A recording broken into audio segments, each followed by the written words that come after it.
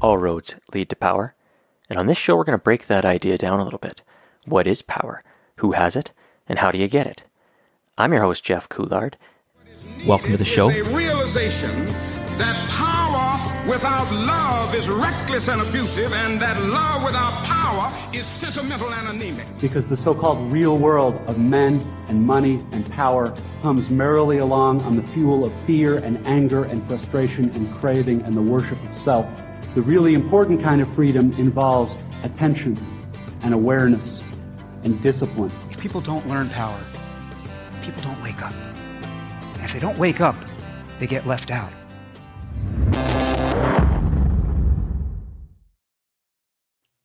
Okay, welcome to another episode of Powerful. My name is Jeff Coulard, and I'm your host, and I'm really excited about today's guest. Today's guest is an entrepreneur, I think by trade or by training, or just maybe fell into it, we'll find out, and has grown his own successful businesses over the years, and now is a coach with the Entrepreneur Operating System, or EOS, and helps other business owners scale their businesses and I guess find success and find purpose and the passion that they bring to their entrepreneurial journey. And so that's what we're going to dig into tonight. We're going to talk about what it takes to be an entrepreneur, what it's like to be an entrepreneur, some of the ins and outs of that journey from Chris's perspective, as well as probably some pretty practical things to do when you run into the inevitable walls that we hit as entrepreneurs, and the learnings along the way, and probably just an all-around great conversation. So I'm really excited. And Chris, thank you so much for carving out some time to chat on a busy Monday. You've already had a full day, and here you are late at night chatting with me. So thank you for joining me.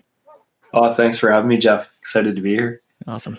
Well, this is a conversation I've been looking forward to for a while, because selfishly, I'm on the entrepreneur journey. And so anytime I get to pick the brain of somebody who's further down the path than me, even though I don't see a lot of gray in that beard, that's a pretty good COVID beard, but there's a little bit of gray in there. Well, there's some good. Trimmed it last night. It was a lot longer and a lot grayer. Awesome. But you've been an entrepreneur now for how long? When did you start the entrepreneur journey? I started my first company at 21. So it's 26 and change now. 26 years. Yeah. I love it. Okay. Well, let's dig into it. What is because you've shifted gears. So you started your first company at 21, and you had three companies. Are any of those still active? Did you exit all of them kind of similarly? Did you sell them? What was the journey? Or maybe you can back us up to 21 and give us the highlight reel of the last 26 years of entrepreneurship. Okay. I was, I started in my degree in university in science and education. I was good at science and I liked to teach, and hated science.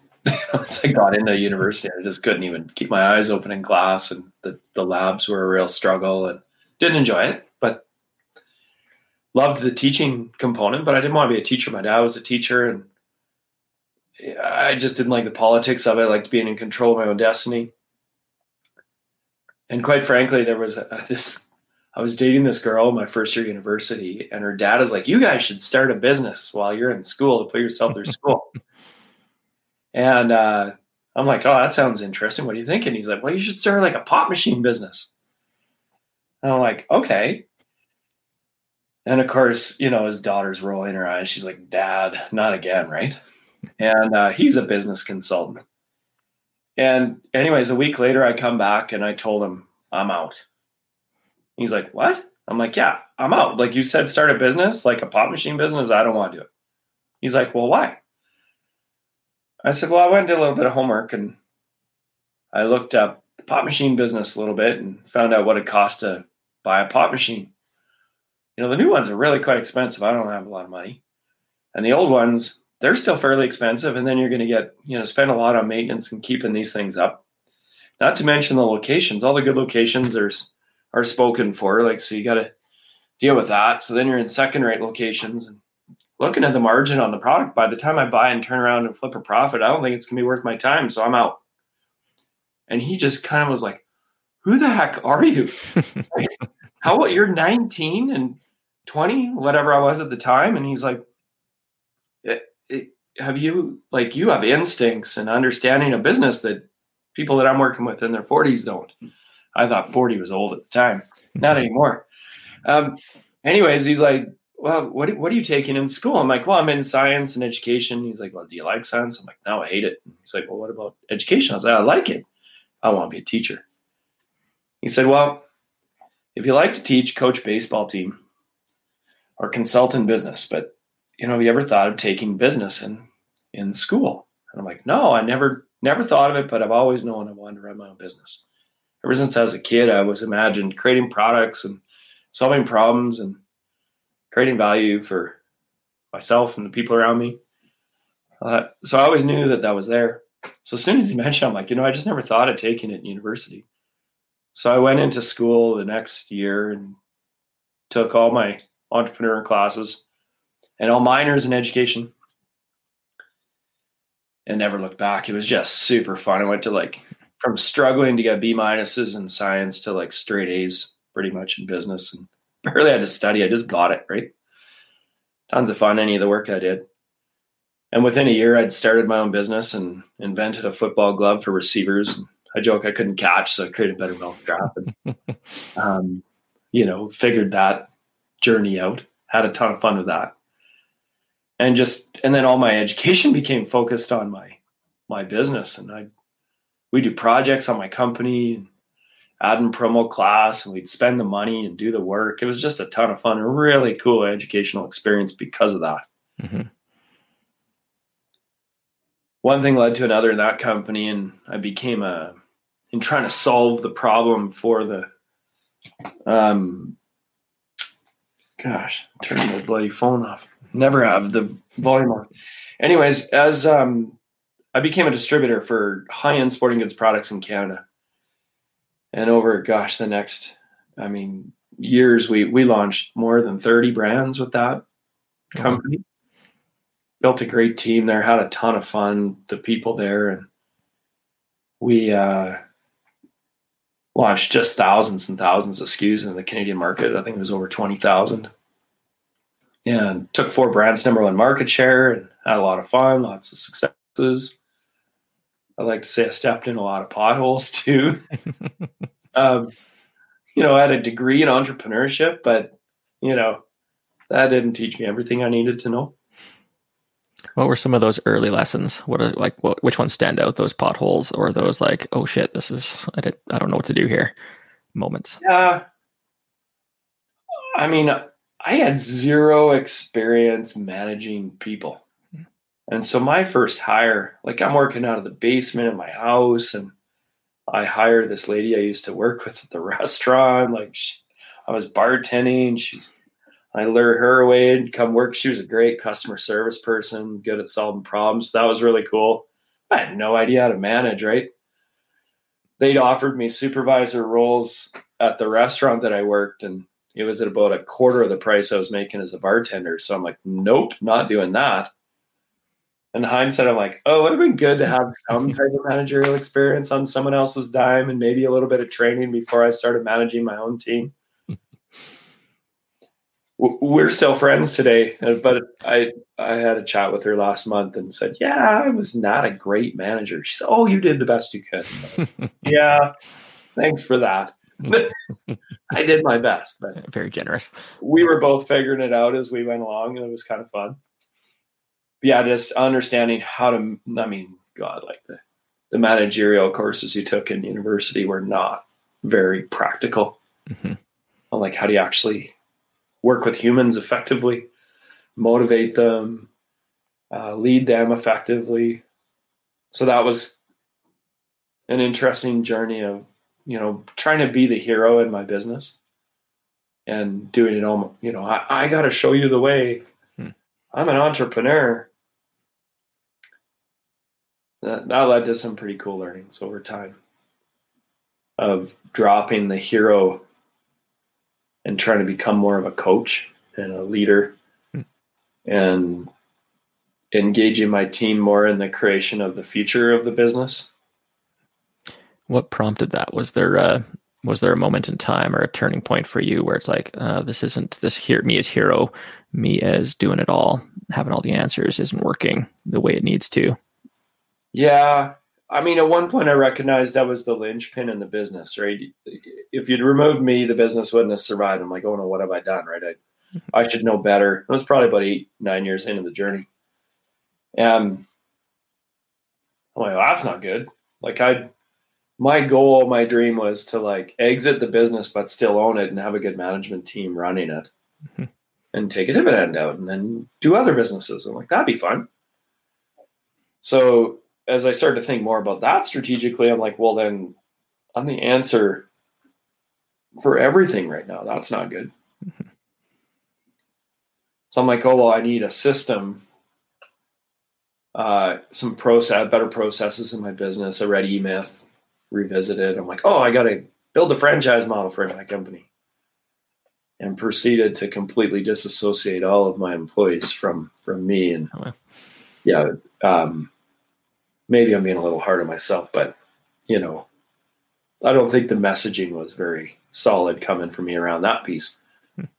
So I like to say I got a lot of valuable battle scars as an entrepreneur. That's definitely one of those experiences of trying to get really good processes in my business, knowing I needed a system, but I didn't do it very well. Can we dig into that for just a sec? Like, what does not doing it well look like, and what's the learning that came out of that for you? Yeah, I mean, kind of embarrassing. I swear I said something to the effect of, as I'm explaining why I want to build processes top to bottom in the business, I'm like, well, it's so that we can all be replaceable, right? Like, so if I go or you go and, like we can interchange parts and none of us become barriers to growth. I mean, all they heard was, oh, so you're doing this so that you can let me go and not have to worry. I'm pretty sure that's what they heard. So, I had some learning to do on how to lead effectively at that point. Communicate those messages, right? Because it was the right idea, but just not communicated very well. Yeah. Okay. So you've realized you need some processes and systems to remove yourself and not have any kind of one person or position be a barrier to growth for the business. Sure. You've had that realization. You go about doing that, maybe not quite as eloquently or elegantly as you could have. And so some lessons learned. But what's next? So obviously, like that worked to some degree, you were able to figure that out. Yeah. You know what? I guess I like to say I was sitting on a sharp enough nail. I'm like, I got to do this differently. And so 2012, we lost 70% of our business overnight. Like one conversation gone. Wow. What happened? We had a deal with our key supplier, and I mean, it was a rocky relationship, and it was just round peg, square hole kind of stuff that no matter what, just different kinds of people and different value set and all that. And so I knew it was coming to an end at some point. We're like, it's not a matter of if, it's a matter of when. And I had a mentor that challenged me and said, okay, what's the plan when that happens? I'm like, well, I gave him a laundry list of what I was going to do. And he said, okay, great. The next time we meet next month, you're going to give me a written plan, including a budget of what it looks like when the shit hits the fan. I hope I'm allowed to swear. Absolutely. It's an adult show. Yeah. Oh, fucking time. Okay. So, anyways, I came back the next month and I had a written plan and a budget, and he challenged me on a few questions and, prodded me a little bit on this and that. We're like, okay, filed it away. Didn't think much about it again. Well, and then in January 2012, I thought we had another year. Turns out we didn't. And it was over like right then. It's like, uh-oh. You ever heard of a plexectomy, Jeff? No.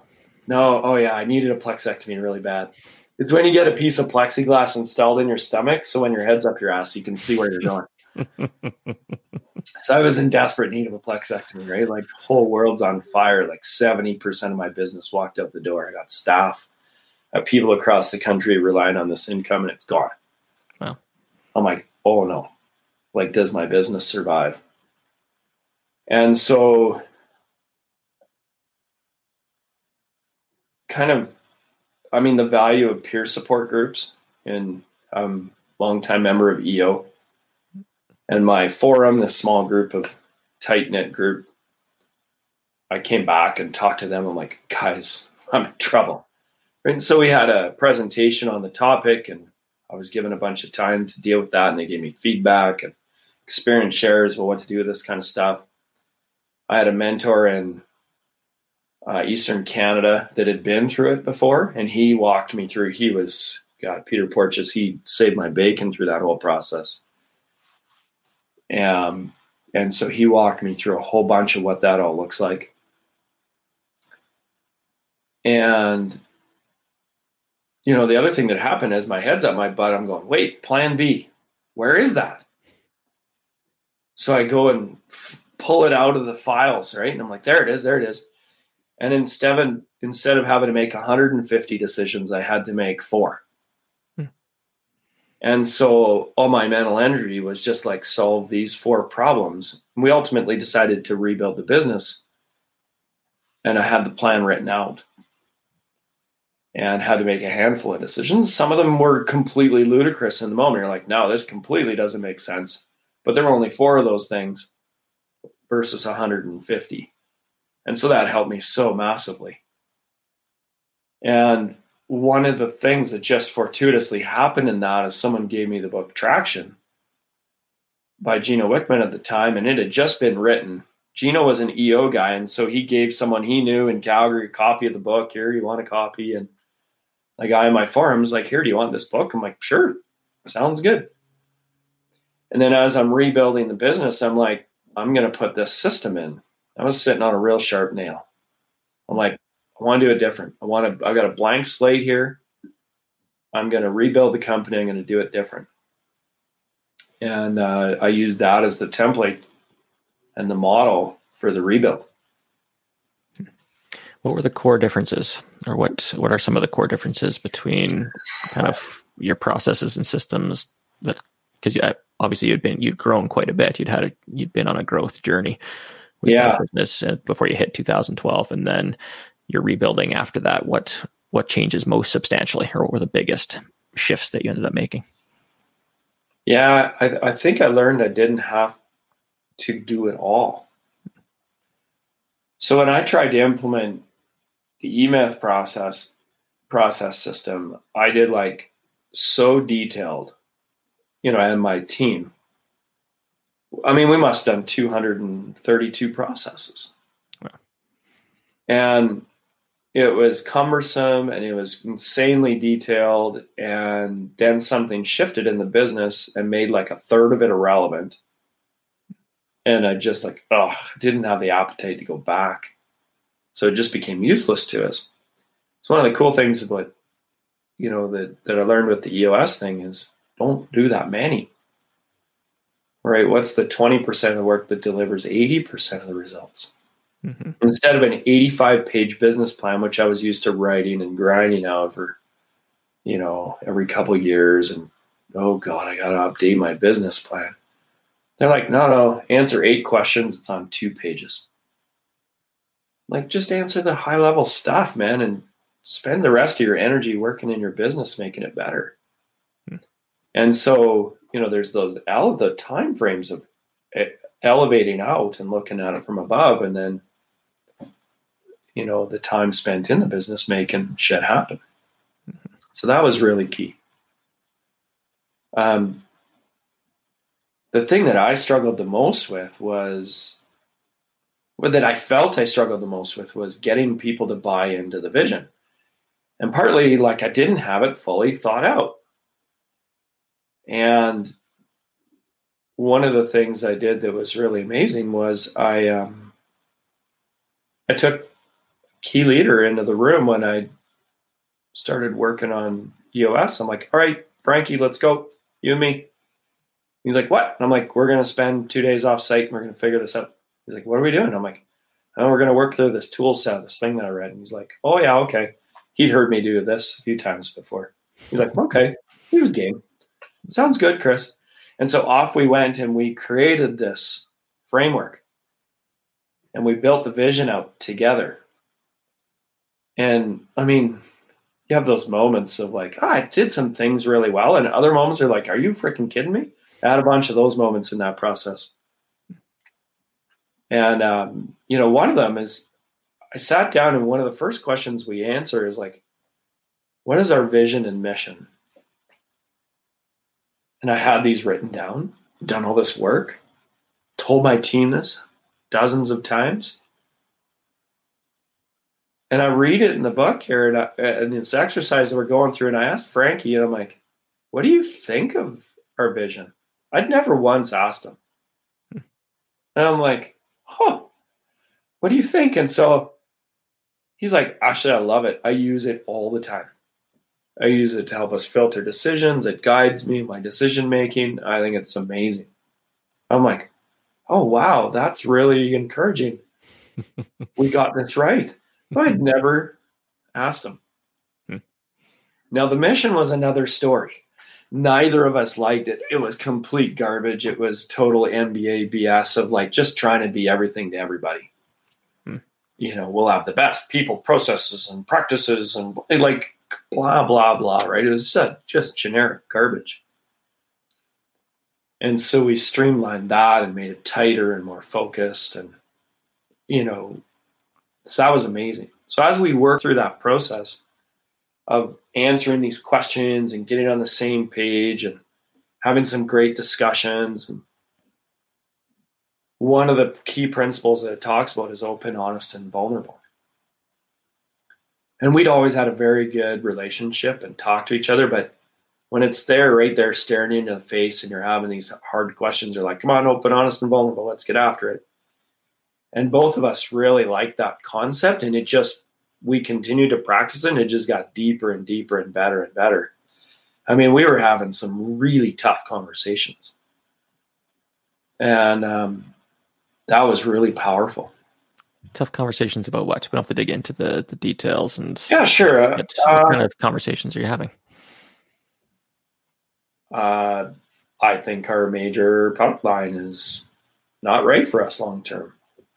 I think we better figure out a way around this. I think, I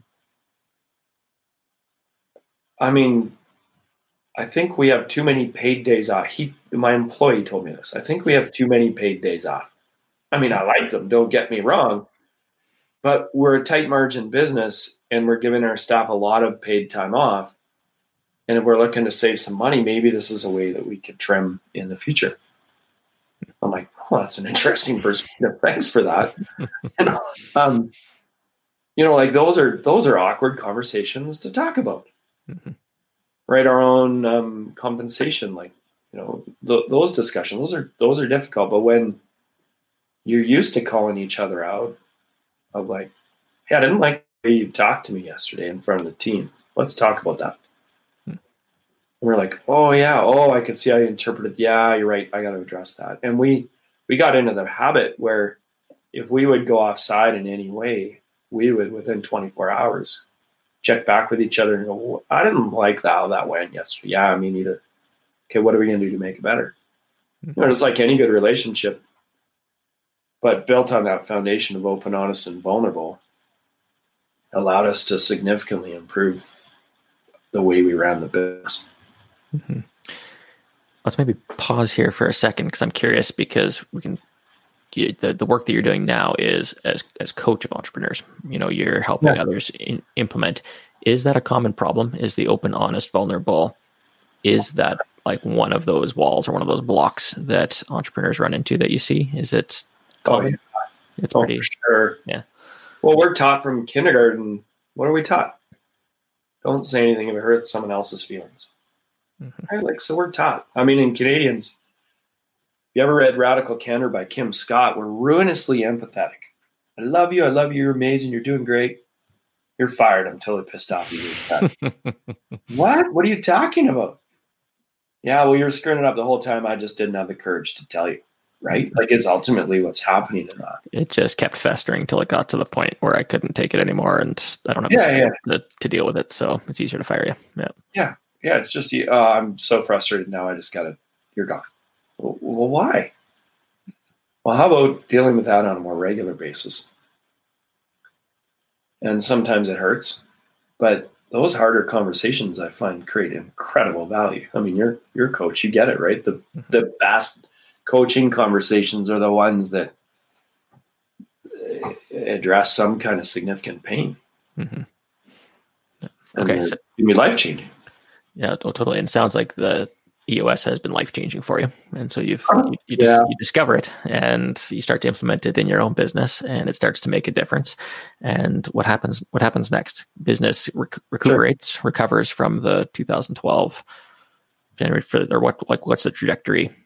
So we were grinding out for like 10% a year growth. I mean, we've been doing that for probably 10 straight years. Doing well, a little bit of growth every year. Crash and burn, down a bunch. In the next 2.5 years, we grew 7 times.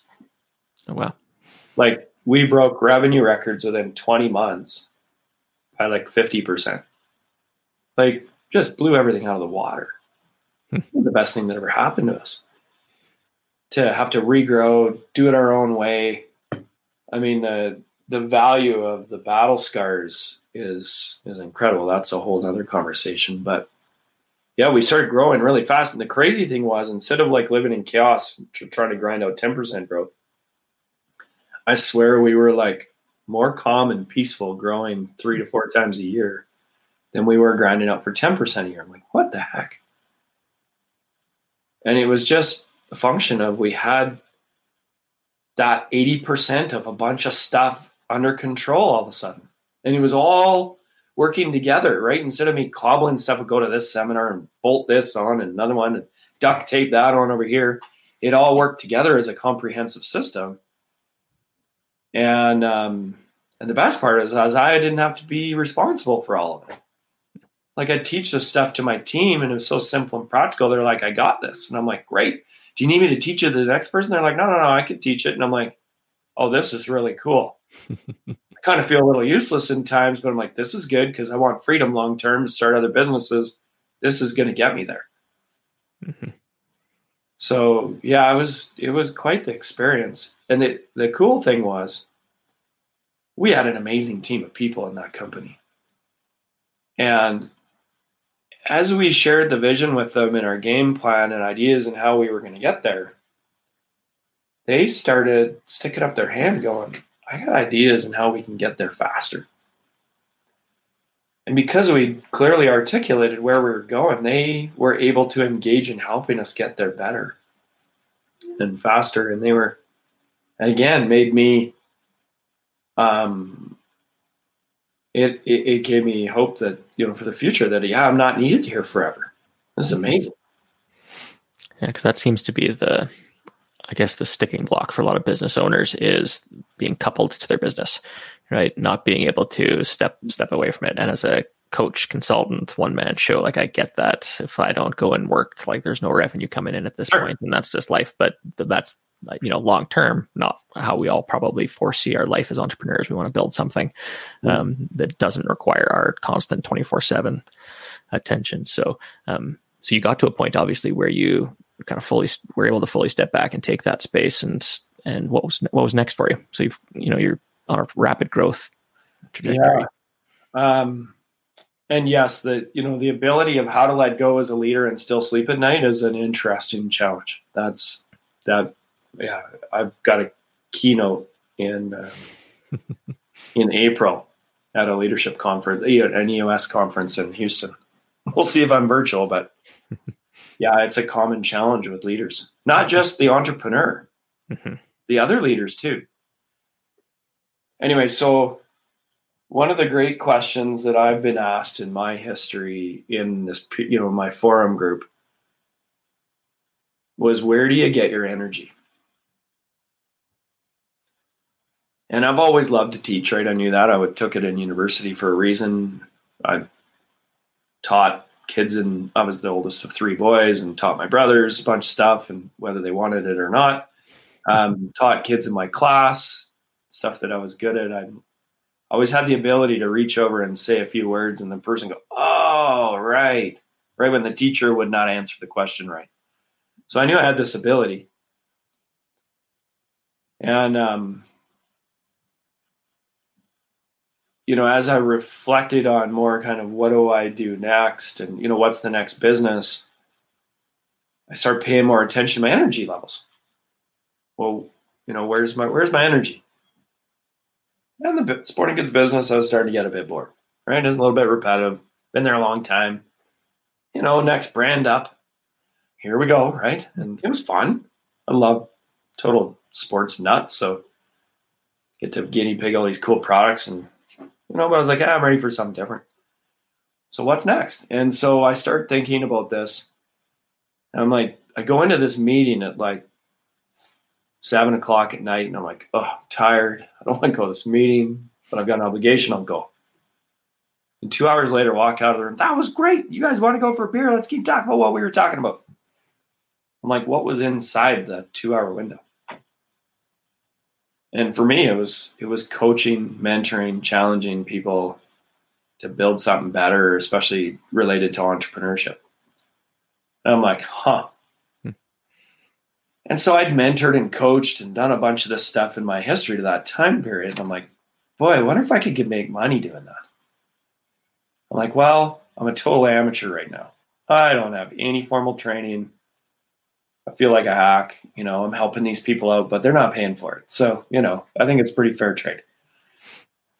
I got good responses from them, but I didn't feel like I knew what I was doing. I'm like, well, I just purposely put all of my volunteer efforts into that bucket. If I'm coaching entrepreneurs, I'm interested. And with those opportunities came learning opportunities, and read books and went to more seminars. And, then I'm like, okay, got a bunch of hours under me, bunch of different experiences, different type of people that I work with, businesses that I worked with. Education, dealt with some, learned from some experts in the field.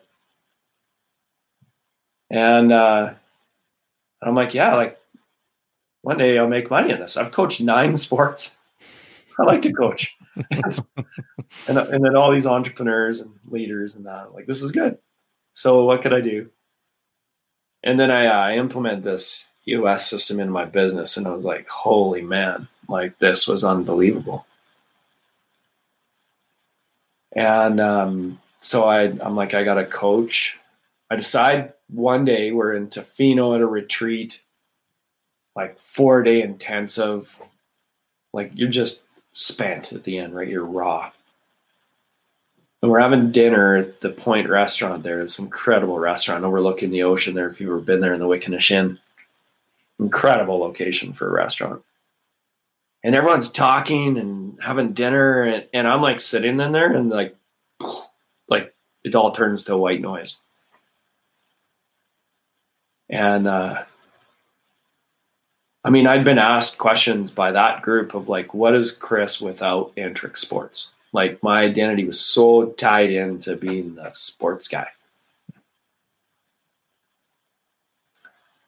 And everyone, all of a sudden they're like, Chris, what's going on? And I'm like, it's time. I'm like, what? I'm like, I gotta leave Antrix. What do you mean? I'm like, what are you gonna do? I'm like, I don't know. I'm gonna go coach somewhere. I'll do something. But I'm going. It's time. Like it regrown the business, smelling like roses, overcame the big obstacle, and I'm like, I'm bored now. I gotta go. I've done what I need to do here. I could stay here forever. It'll be fun. I'll be okay. But it's not enough. I got to go. New challenges. Mm-hmm. And so, yeah, I'm like, I got to leave. And they're like, so I'm like, well, probably EOS, but, I'm going to go do some exploration. Talk to other business. Within 24 hours, I had an offer from another company to come and join their team. And I'm like, explored that opportunity. And I was like, no, I want to start my own thing. And went and met Gino. And within 2 weeks, I met the new visionary for EOS and Gino, 2 weeks apart. And then just made appointments to go talk to them after their workshop. I'm like, yeah, I need to talk to you. And they're like, what? And I'm like, thinking about doing this thing, doing what you guys, becoming a coach in your system. what does that look like? And great conversations with those guys. Neither of them tried to sell me. They're like, hey, people like you tend to be successful in this. You got to walk in their shoes. But you got to want this. Like, it's not for everybody. And they didn't really sell me. And I just loved that. They're just real guys. You know, it's a powerful journey. We got some cool people. But, you know, think about it. If you're interested, these are the next steps. And reach out if you're interested in talking further. And I love that approach. They're just real people. Mm-hmm. And so I did my exploration. I'm like, EOS is it. And 3 weeks later, I was off to Detroit to get trained and join the community. Okay. And whenabouts was this? So that was January 2015. 2015. Okay. So yeah. You've been at it for a while then. And it'll be 6 years in January. I launched the business at Aaron Sky Kelly's transformation weekend. I was a keynote, and at the end of like 500 people, and I'm like, and today's the day I leave my sporting goods company. Everyone's like, what? And I'm like, yeah, I'm chasing this new thing. And they're like, no way. Yeah. And 2 weeks later, I was off in Detroit getting trained and joining that. So it's been a wild ride. Mm-hmm. Yeah, sounds like it. Yeah. What? So Strategic Traction. That's your company that does EOS coaching and facilitation. I guess, where are you at now with that? You've got a few staff. You've got a couple of folks working with you. Yeah, there's 4 people on our team. Yeah. So is the goal to scale that up as well? Are you trying to repeat kind of that entrepreneur's journey?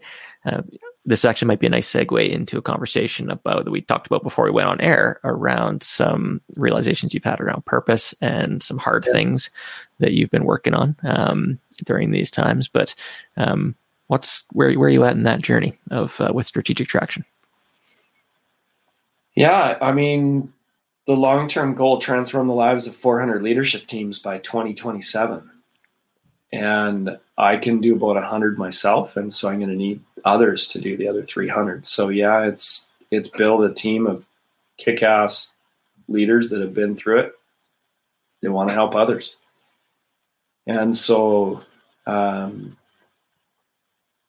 that's a journey, building the system to make that work, and just helping kind of, one client at a time, but then also having like the value adds and the different things that we bring to it. We built a leadership center on October 2019 in the ARTC building near the University of Calgary. Yep. Beautiful space, 2 incredible boardrooms and a nice common area and some storage, and really great space. Haven't used it much. Nearly as much as you might want to. You know what? Small problem, big ship. And I look forward to the day when we're in there more frequently with our clients doing face-to-face. But yeah, we're building a team out of people to do this kind of work. Awesome. Very cool. Let's maybe shift gears a little bit into, you had kind of mentioned purpose and some realizations or some reflecting that you've been doing on your own purpose. And so I guess it's like, what's happening? What's going on with this reflection into purpose? And because I love having purpose conversations with people, because I find them very meaningful, and there's always lots of insight for myself and hopefully the listeners. But selfishly for me, I'm always curious about people's journey to purpose. So yeah, it's something else. I mean, I started reading some books, and I asked some friends who'd spent some time on it, and they suggested start this book, Discover Your True North by Bill George. Was a good place to start.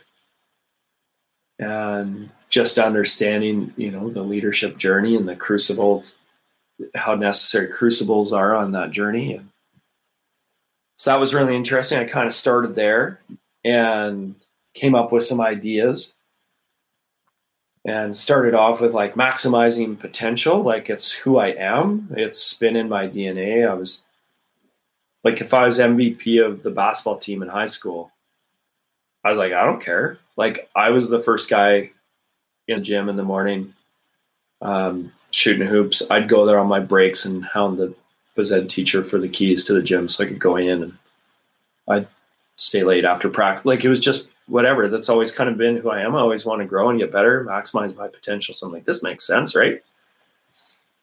You know, it was my mentor in Tucson challenged me, and he's like, so, okay, you know, I know you, like, this guy's known me for years.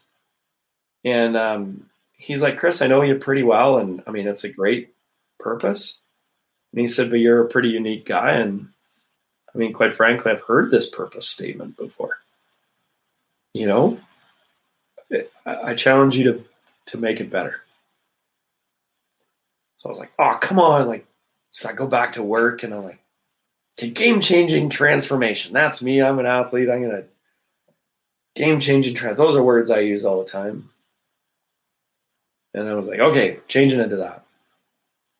And even for me, I was like, yeah, it's good. It's authentic, but it's not enough. So I went to this leadership academy in the Kananaskis in 2018. 5 days. The agenda ran from 6 a.m. till midnight every day, and we had to sleep and shower in between that. I never used my alarm once in that day because I was so full of piss and vinegar. And we're just surrounded by like these 45 of the coolest leaders from across the world, and we're working at this stuff and thinking about this stuff, and that spun off this other little mini group. And last month we did a virtual retreat, 2 days. People were all over North America. So none of us were face to face. We had the most powerful 2-day retreat, and no one ever saw each other face to face. We were just on Zoom. And we're going through this exercise that assesses family, different areas of our business, and then broke into a conversation one-on-one with one of our members. Then we assessed our business. How's that looking? Break off in a conversation with a one-on-one. And as I'm describing the business, and I think one of the questions was like, how would you rate your success in your business to this point in life, 1 out of 10? So I have my rating, and then I'm like, yeah, but let me get clear on why I'm rating it this way. Is that I think I could have been more successful in business, but at the cost of family, which we just talked about. And if I had done that, if I had been successful in business and didn't know my kids or lost my wife in the process, I'd call that a huge loss. Mm-hmm. And then it was like, holy shit, it's right there. And it's creating game-changing transformation for family-focused entrepreneurs. Right? Because that's always been every group that I've led in. I've always been like a work-life balance guy. Whatever people say, it's not possible. I think it's total bullshit. It's what you choose. Last time I checked, we're in control of our own life, and life is short. And if we get to the end, we're like, oh, I've worked forever. This is nothing new. But some people are really intent on following that path, and others aren't, and that's okay. But the ones that I really connect with are like, how do we make life a great experience? And do it with the people close to us. Those are the people that, it's always been my story, and it's the people that I enjoy working with the most. And so, that was last month. So it feels amazing. What the cool thing about opening that up is that we had 4 areas of life we were assessing that day: family, business, community, and personal. And then we set goals in those 4 areas. Well, once the purpose was crystal clear like that, the goals were freaking dead easy. I'm going to do this kind of thing here, and then in the community I'm going to offer, and we're going to focus our efforts and do the things that give back to this family-focused organization that, and I can use my talent, we'll make some money there, and we'll donate the proceeds. And everything was just that's just easy. And so it was just opened up a floodgate. And so now I'll get to tell that story to my clients of when you really nail your purpose with your business, your goal setting is going to become easier. Yeah, a lot less arbitrary and kind of throwing darts at what we think is meaningful. Right? It sounds like you've pinpointed, you know what is meaningful for you and the work that you want to be doing, and in that environment, goal setting, like you say, it gets pretty straightforward. Yeah, it's just like I was like vibrating. Like I was like, holy crap, I can't believe I just figured this out, right? Like, and the team was like, no doubt, like that's you. And so that was a cool moment. Very cool. And maybe wouldn't have happened without that virtual retreat, right? It sounds like I'm curious about, because you've mentioned community now, like numerous times, where there's a theme, there's a thread that runs through from your early days as an entrepreneur, looking at, peer advisory groups and EOS and retreats and lots of community. I guess support and accountability is what I usually look at communities for. The purpose of a community in my life, a peer advisory group, is really, support when I need it, when I'm shit's hitting the fan, and that accountability, that hard kick in the pants when you're not following through on something or whatever that looks like. But can you describe maybe your experiences in community and the role they've played, and maybe a little bit of, if somebody doesn't have a strong community, how they can go about finding one or building one for themselves? Oh, that's a great one.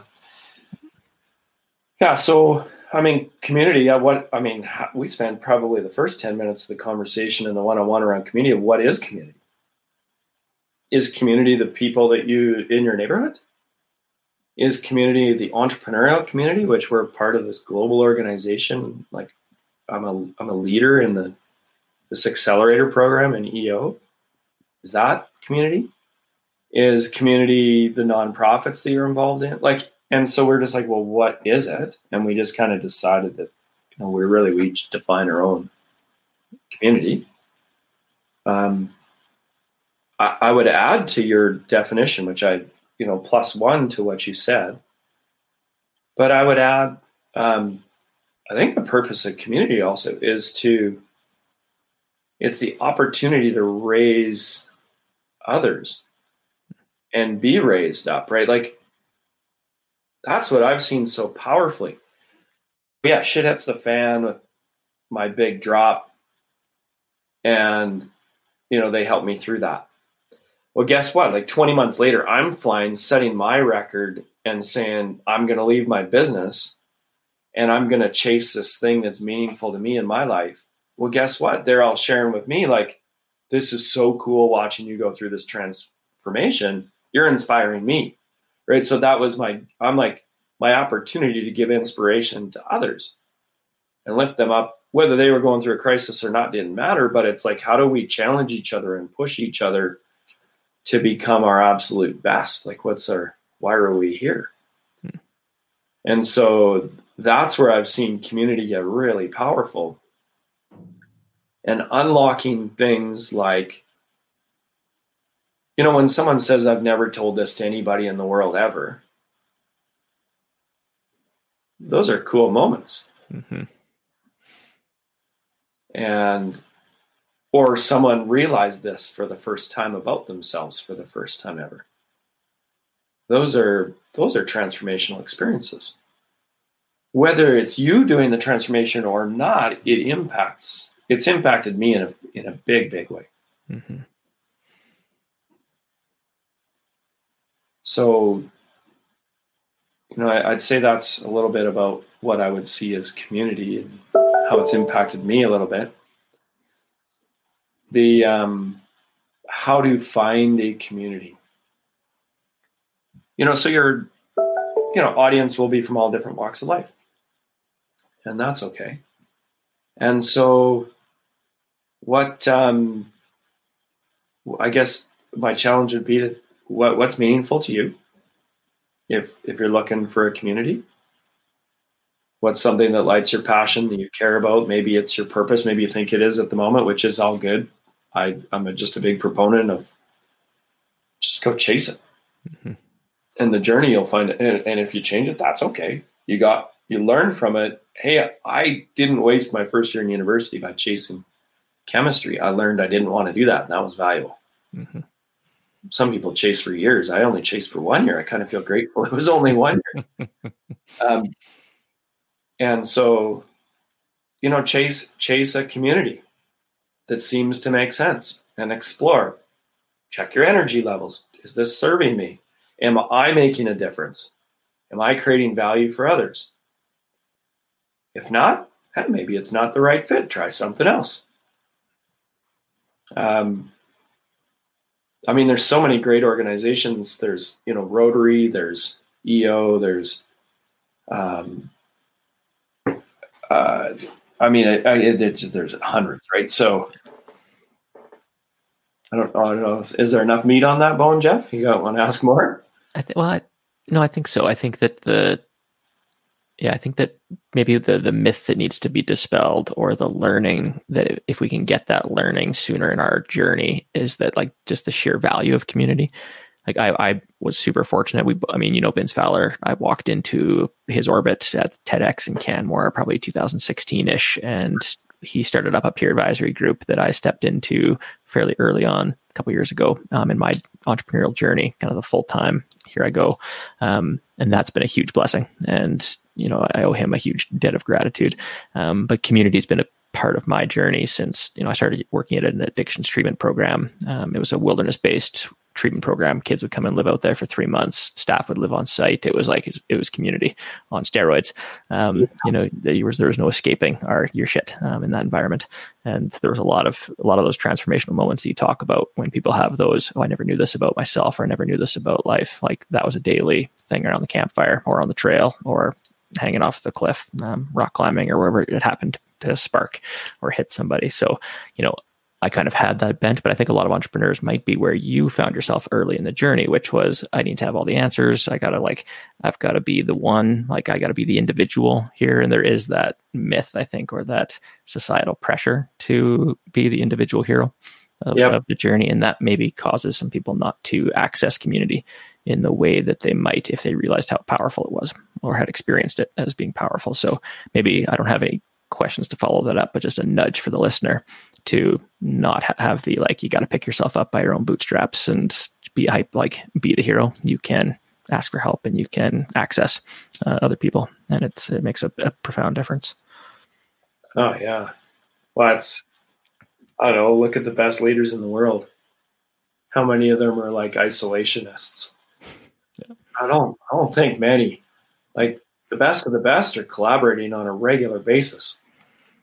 Or hiring coaches, right? I think that high performance athletes, you don't find a high performance athlete that doesn't have coaches. Coaching is so normal, and maybe your background in sports really helped for you to see that, because I don't know if the average business owner sees the value of a coach in the same way that you might, or that people familiar with that.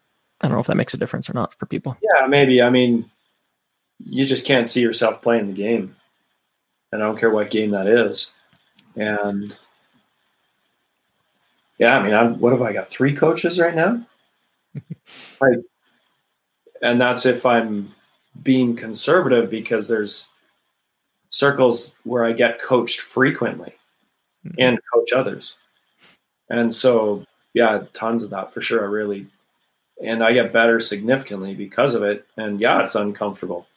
Yeah, it's vulnerable. Yeah, you got to drop the ego.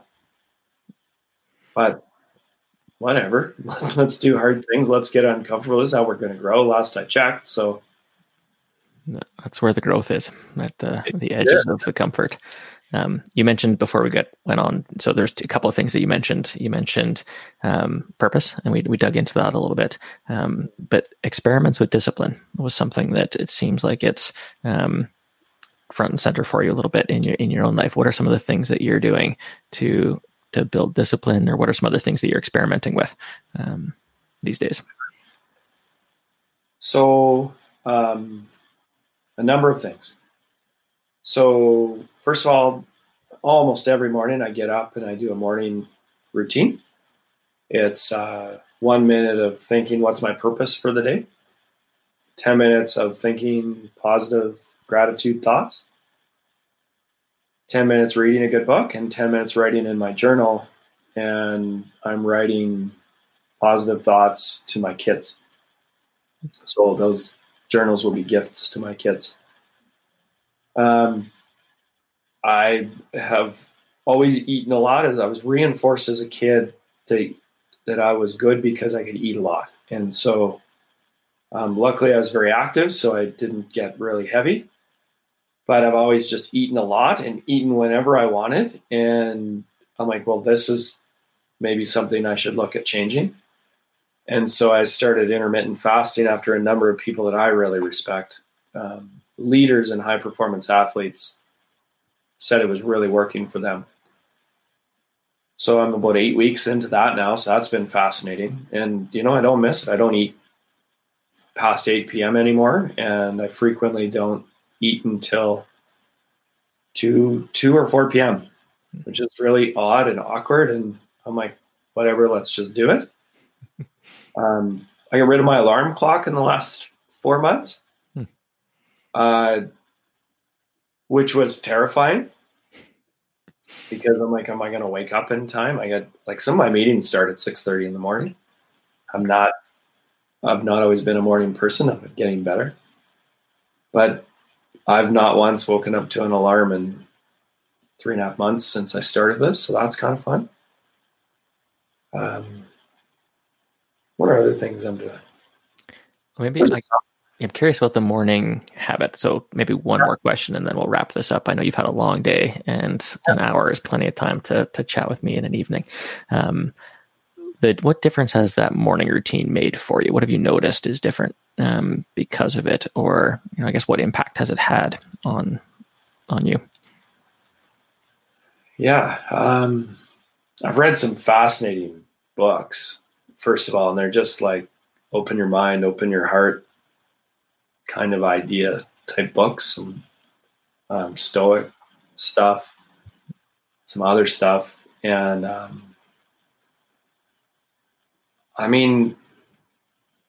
it wasn't working. Like I tried this off and on for years. Like I think my first entry in the journal was 2011. And I'd do it a couple times. I'd do it on plane rides, 4 or 5 times a year. But the Leadership Academy really tipped it for me. And if I want to become my best, then I've got to up my discipline game. And the morning routine had to be part of that.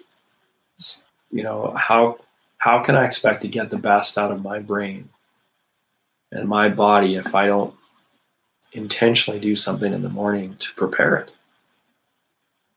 And so, it didn't work forever. And I stuck to it and then all of a sudden it was working. And there was just a moment of like, this is amazing. I look forward to it every morning. I come out of there with a smile on my face and I don't know, maybe sounds a little woo-woo, but my heart is open and I'm ready to conquer the day. And it's a fantastic place to start a day from.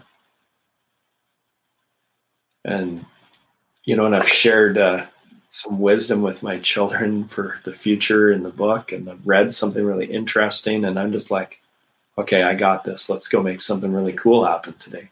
Mm-hmm. So it's a pretty cool, you see some amazing sunrise. Some days it's dark like it is this time of year, and that's okay too. And I used to be scared of being alone and not having someone to talk to, and God asked me to meditate. I would have been terrified. Asked me to not talk to anybody for a day or two on end. And I was like, oh no. And now I'm like, I book time to do that every year, multiple times a year. And the morning is part of that. I just love the peace and the serenity and the connectedness and getting centered and whatever you want to call it. But I really enjoy that. It allows me to lead from a place of authenticity and passion and excitement and energy. And that's just kind of who I am. So it works. Awesome. Well, yeah, I love that. I love your passion and your energy. And I probably need to reignite a morning routine. It went off the rails hard with COVID and my little coworkers. I've got small children. I don't know how old yours are, but they're 4, 6, and 9. So it was a little bit wild there in the spring to try and maintain any kind of entrepreneurial routine or just like life routine in general. But I think I should probably reignite some of that discipline in my own journey. So this is a good kick in the pants for me. My kids are 13 and 17, my boys, and But I'll share with you something that you bring up. When we had that big drop in 2012, my kids were young. What are they, 6 and 9 at the time? And to recover the business, I'm like, okay, I got to go on the road a little bit more this year. We created a game plan, and part of that was launching a bunch of products at race expos across the country. I'm like, I'm going to be on the road more than ever. I need your help. And so they're 6 and 9. They're like, what? And I'm like, no. I got to be on the road more this year. I need you to help support me. And, I just heard stories of kids like punishing their parents that travel too much. I'm like, please don't punish me. And I just had a conversation. I'm like, here's my plan. I'm going to do this for 1 year. And when that's over, I will not travel as much. But I got to go hard this year to recover the business and save our way of making a living. And they're like, okay, Dad, right? Sure. They were amazing through that process, 6 and 9. Mm-hmm. And so they helped me a ton. And so I know that the morning routine, there's a group of us that I learned this from my mentor, and he just said, you need to work with your family, is what he told me, to make sure they give you that space. And so he challenged me, and so my family knows that's part of what I do. I'm not ignoring them in the morning. I'm preparing to be a better dad, even if it's a weekend day. Mm-hmm. And they understand that. So they honor that space. And maybe that can help. That'd be a tougher conversation with a 3-year-old. Yeah. We'll figure it out. We continue to work at it, and they're great kids, and they're pretty good about giving me the space and grace to be busy sometimes. And one of my drivers as an entrepreneur is purpose, for sure. I've got a very strong purpose that I hold on to, but family is like a photo finish second. They're often first, like they're neck and neck, and it's being present and engaged is as important for me as anything I do in my business. And so it is, I think we're singing from the same playbook. What's your purpose, Jeff? What's my purpose? I help people get unstuck. Life is too short to be stuck, and we find ourselves stuck in lots of different ways, in lots of different places. And I help people get unstuck and get moving in the direction that's towards things that are most meaningful to them. I could probably tighten that up a little bit, but that's the journey that I'm on. Pretty cool. Yeah. I like it. Yeah. And it takes me lots of cool places, and I get to meet lots of very cool people, and I end up working in places I never imagined or could expect. So it's a lot of fun. You get stuck in all sorts of cool places. Let's go find some. Exactly. Yeah. and let's get stuck in something different. That's, we're going to get stuck, but let's keep that bigger problems, bigger stuckness. So, Chris, I really appreciate your time and what you're bringing into the world. And I'm excited to watch your journey continue to unfold with Strategic Traction, which is your company. And I'm just going to throw up a banner here. If anybody's watching or listening now or after the fact, they can check you out here. I'm assuming this is the best place to learn more about you and your company and EOS. If we've got any entrepreneurs on the hook that are thinking, hey, that sounds nice, I want to have that kind of business that I can be a little bit more free from. I think that people should definitely check you out. And when I'm a little bit further along the journey, I'll probably be looking you up, and we can chat about some EOS stuff for me. So happy to help. Awesome. Well, again, thank you so much, and I look forward to chatting again soon. Thanks, Jeff. Have a great night. Thanks, Chris. You too. All right. Bye.